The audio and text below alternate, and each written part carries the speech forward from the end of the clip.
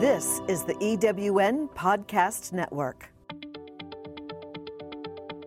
Welcome to Change, Redefining Success, the podcast designed to inspire you and give you actionable information to enhance, up-level, reimagine, and reinvent your life and your livelihood.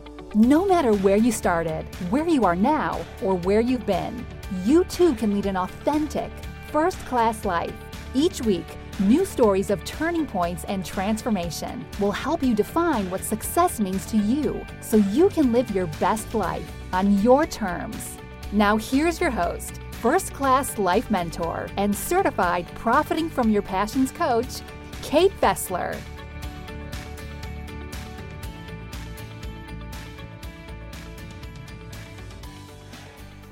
Welcome to Change, Redefining Success. I'm your host, Kate Fessler, and today my guest is Debby Mycroft, the legacy lady.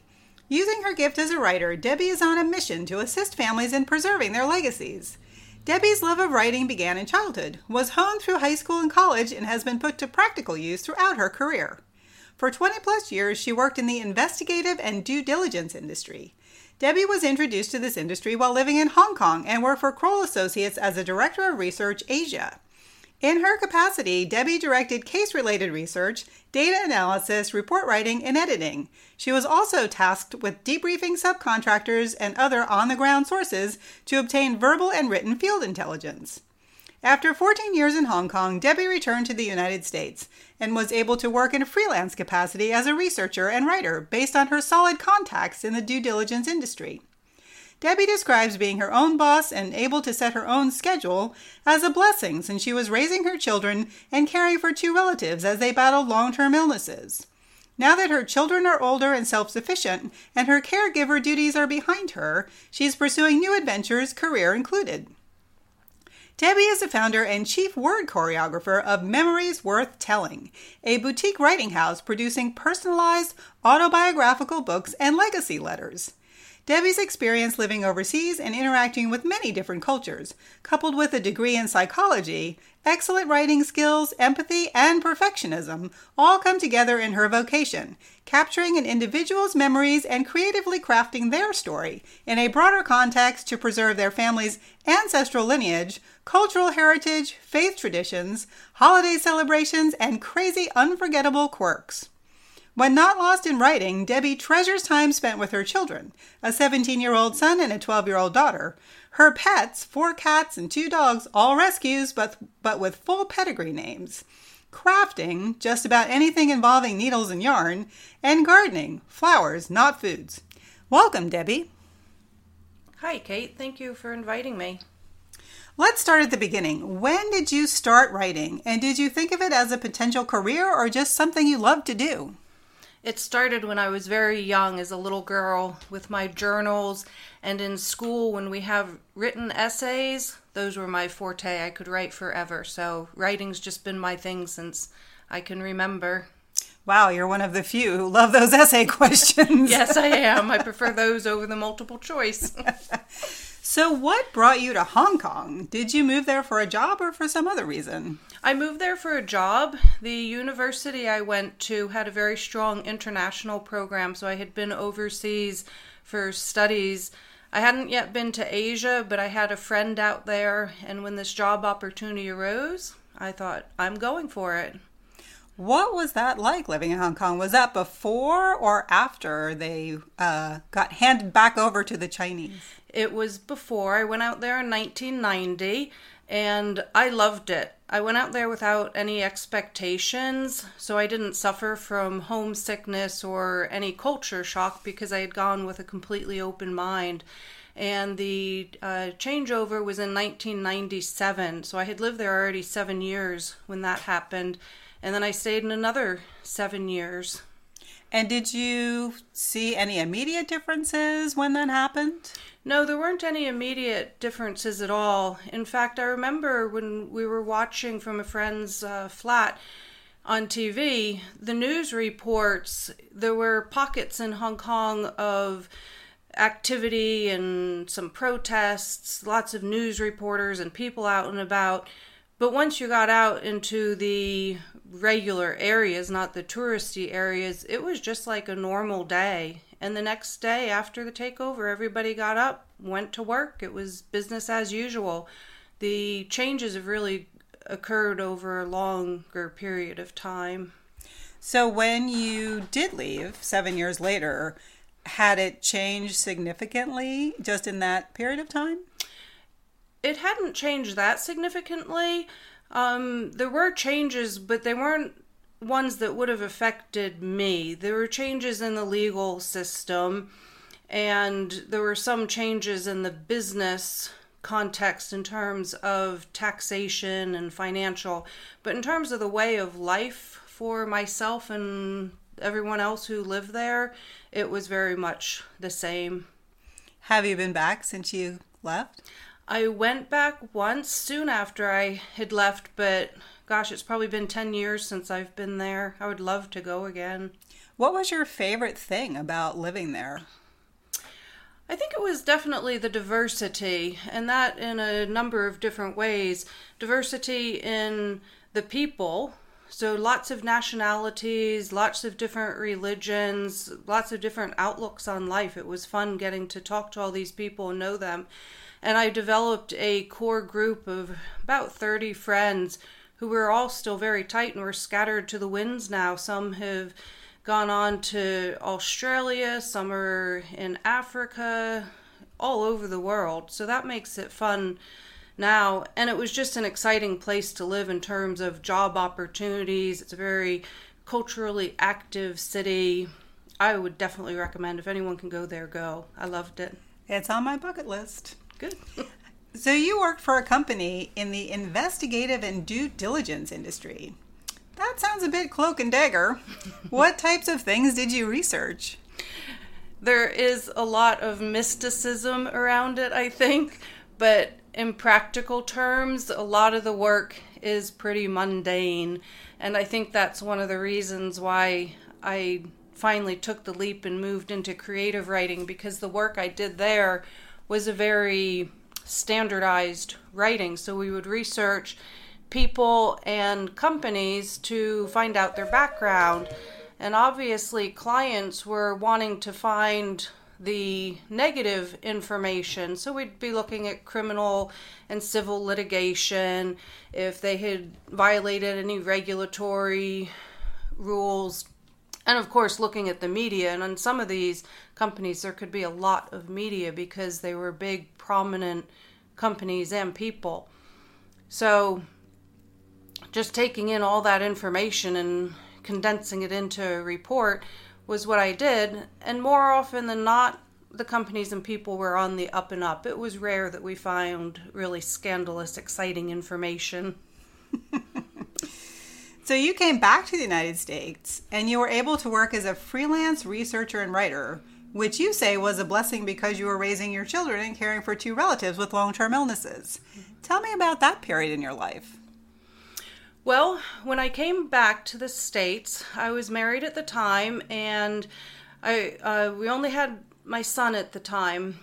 My daughter was born here in the States, but it was a great opportunity job-wise because I was able to essentially be a stay-at-home mom, even though I was working. I worked from home. And as my son grew, and then after I had my daughter, it gave me the ability to take them to school, to take them to the library, to do activities with them. It did mean periodically I got myself into a bit of a bind or a pickle with some deadlines. I would find myself up at midnight or 1 or 2 trying to finish a report. But of course it was a choice I made because I chose to spend the time with my kids in the afternoon. So that was definitely a blessing, being able to work from home. And what made you decide to come back to the United States?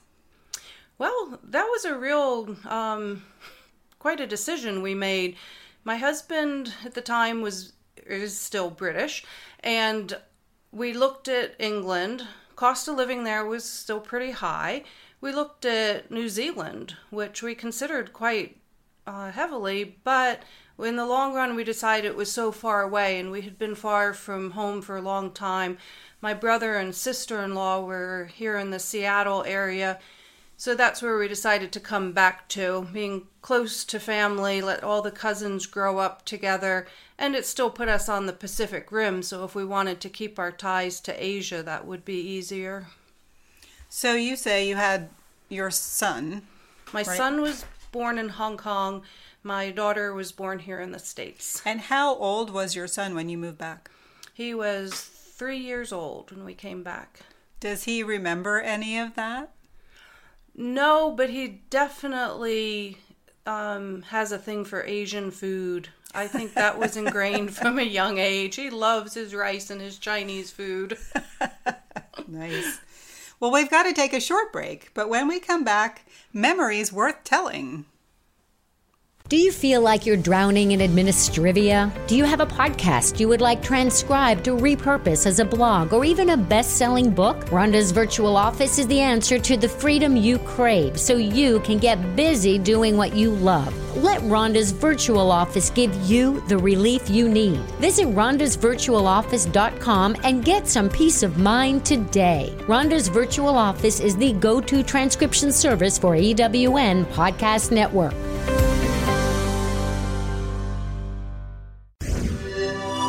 Thanks for joining us. This is the EWN Podcast Network. Welcome back. You are listening to Change, Redefining Success. I'm Kate Fessler, and today I'm talking with the legacy lady, Debby Mycroft.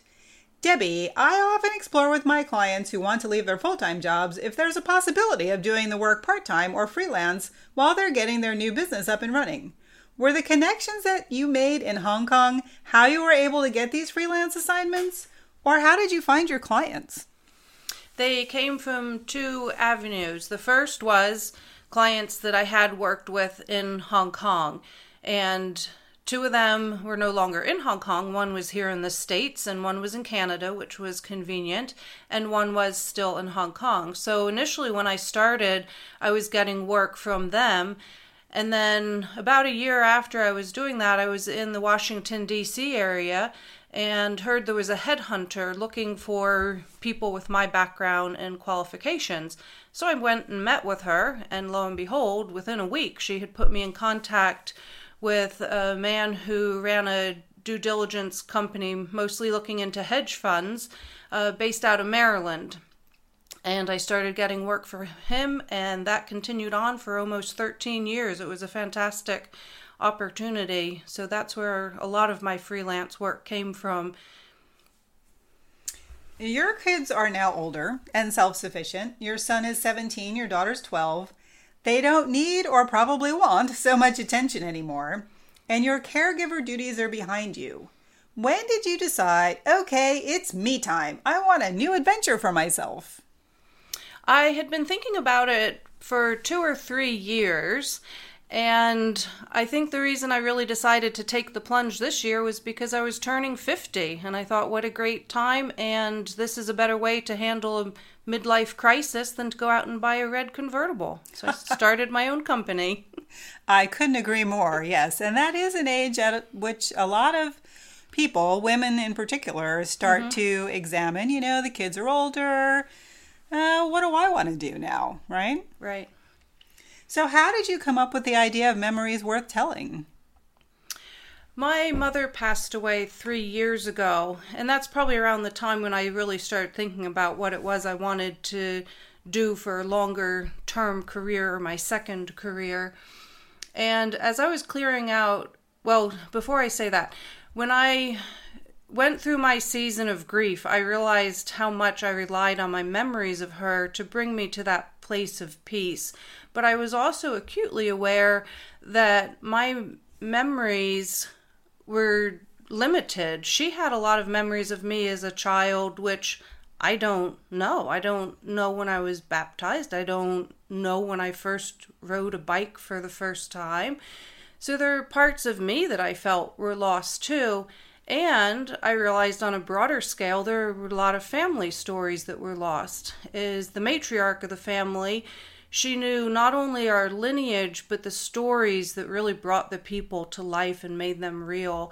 And even in this short time later now, I'm already starting to find myself thinking, oh gosh, was it Uncle John that she said was the volunteer fireman?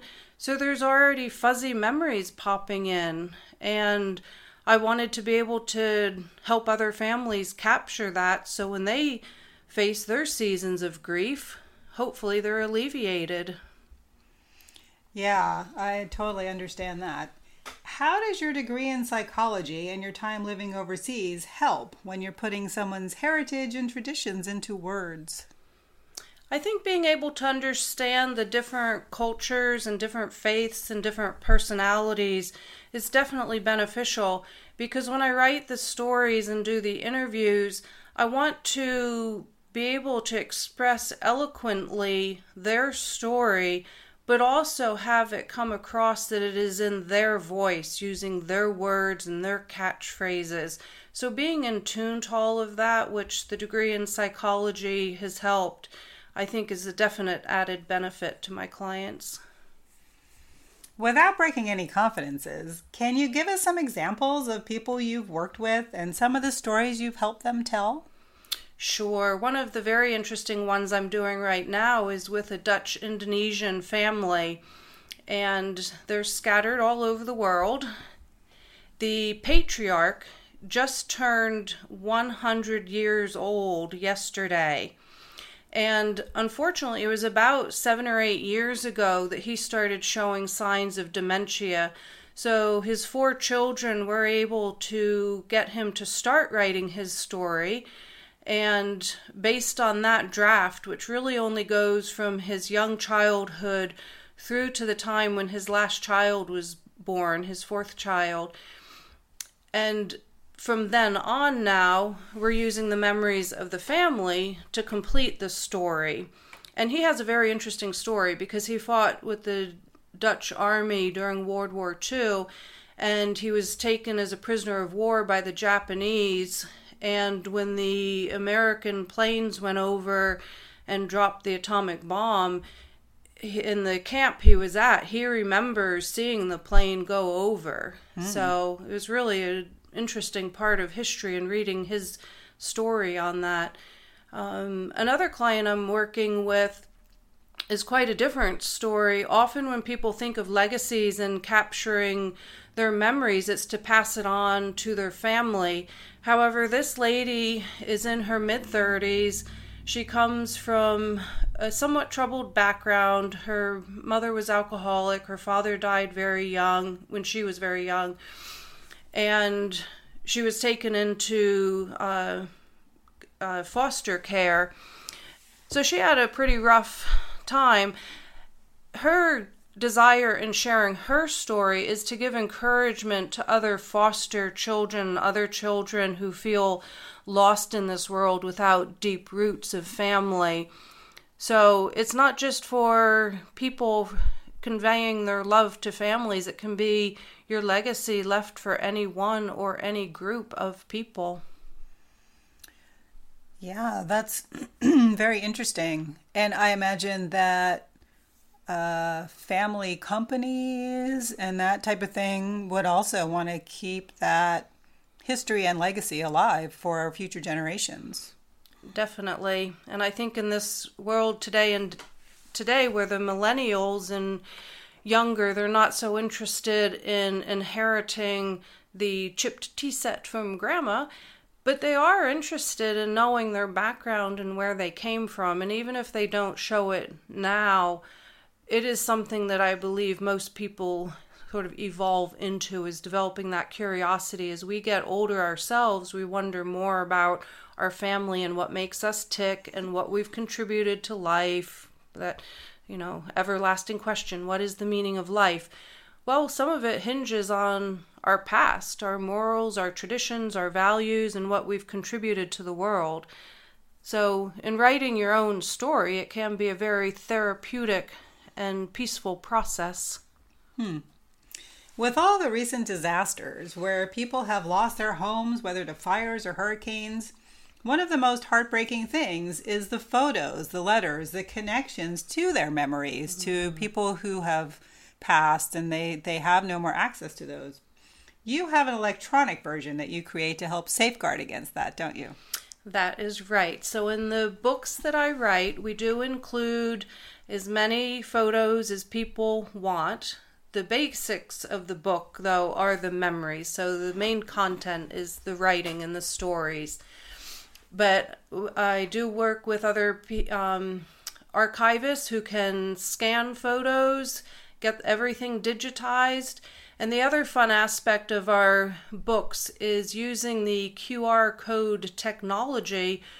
If we digitize videos, whether they're from old Super 8 tapes or VHS tapes, once they're in a digital format, we can include them in the book with a little QR code. So, if you have someone telling about the first time Mary Sue was riding her bike, and you happen to have a video of it, we can put the video in the book alongside of the story that goes along with it. So it becomes a very interactive book.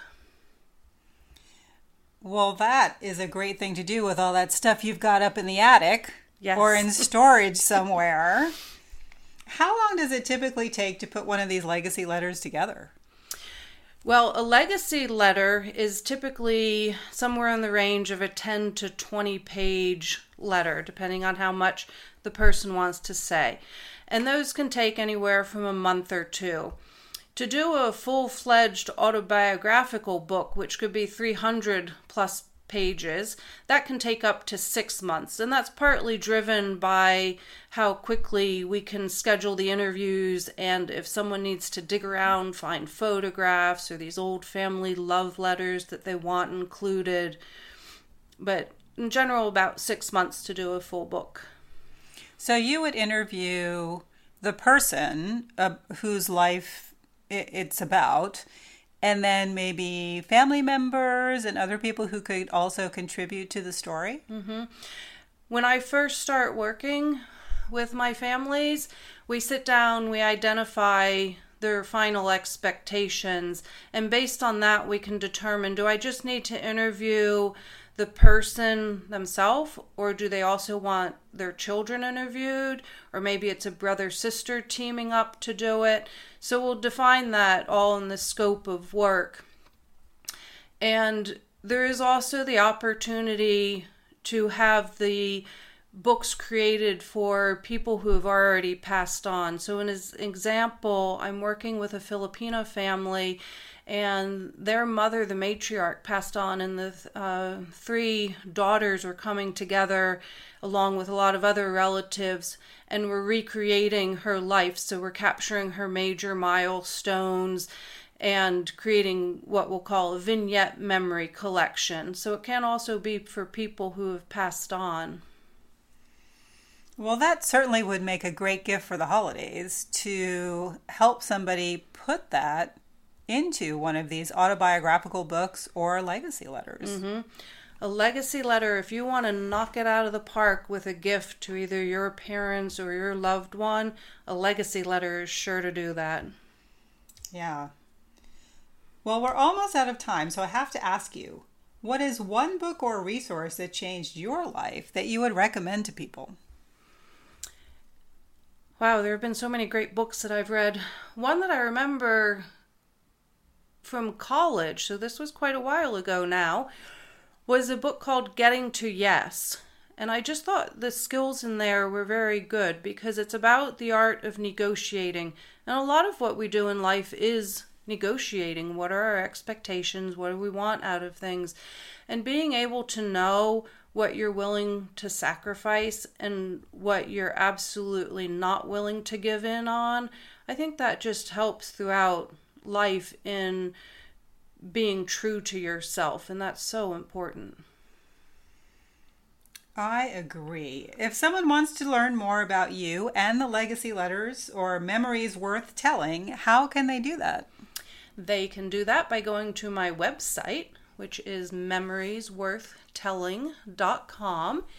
They can also find me on Facebook, and I am doing a series on Facebooks of prompts. So I always encourage people to jot down your memories, and if you need some ideas, because writing your own book can feel a bit daunting, on Facebook I'll give you some ideas. And do it now, or encourage your parents or some of the older relatives in your family to do it now while it's still fresh in their mind, or while they still remember, and while we're all still together. Yes, for me, there's nothing sadder than when I meet people and they almost always say, oh, I wish my dad had written his story, or I wish I had a letter from my great-grandma. There's so much that we can offer to our future generations, and remember that you are that person for the next generations. Your story is important. It's a great service, Debbie, keeping people's traditions and memories alive for future generations. Thanks so much for your time today. Thank you, Kate. I'll be right back. Have you ever asked yourself this question? Why is it so hard to make a buck? I know I have. Hi, I'm Sandra Yancey, founder and CEO of eWomen Network. What I have discovered after going from the brink of bankruptcy to running a multi-million-dollar award-winning business is this: you can't build $1 million dream hanging around minimum wage mindsets. My mission is 1 million women entrepreneurs generating $1 million in annual revenue. So here's what I've done. I've created the mother of all entrepreneur success programs that you can access online on your time. It's called Monetize Me Now. It's a 7-module online course that is 100% my success formula, covering mindset, mission, management, motivation, marketing, and measure. Come on, take my hand and I'll show you the way to learn to earn flowing revenue for your business. Visit monetizemenow.com for details. Thanks for joining us. Back now with your host, Kate Fessler. Welcome back to Change, Redefining Success. I found that so interesting what she said about millennials not wanting to inherit grandma's tea set, but that they are interested, or will be someday, in their heritage. I think most of us tend to come back around to that as we get older. We become more interested in where we came from, what the lives were like of those who came before us. Unfortunately, it's sometimes after our parents or grandparents are gone and we can no longer ask them about it and hear their stories. If you are a parent or grandparent, think about what a lovely gift this would be for your children, your grandchildren, and generations to come. The world is changing fast, and it would be a tremendous gift to capture some of the traditions and family history that could easily be lost.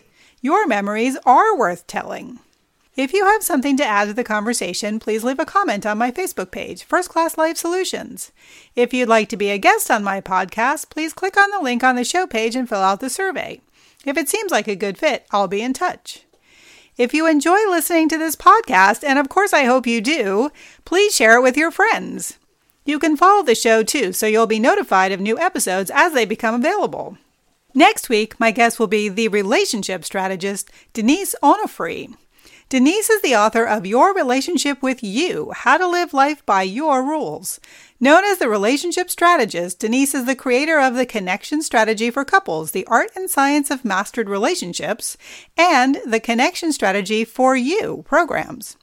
Denise is a licensed marriage and family therapist, an AASECT certified sex therapist, and EMDR provider with a private practice in Denver, Colorado. Denise knows relationships are hard, and she helps make them easier through strategy and know-how. I hope you'll join us. Until then, cheers to your authentic first-class life. I'm Kate Fessler. Thanks for listening to Change, Redefining Success.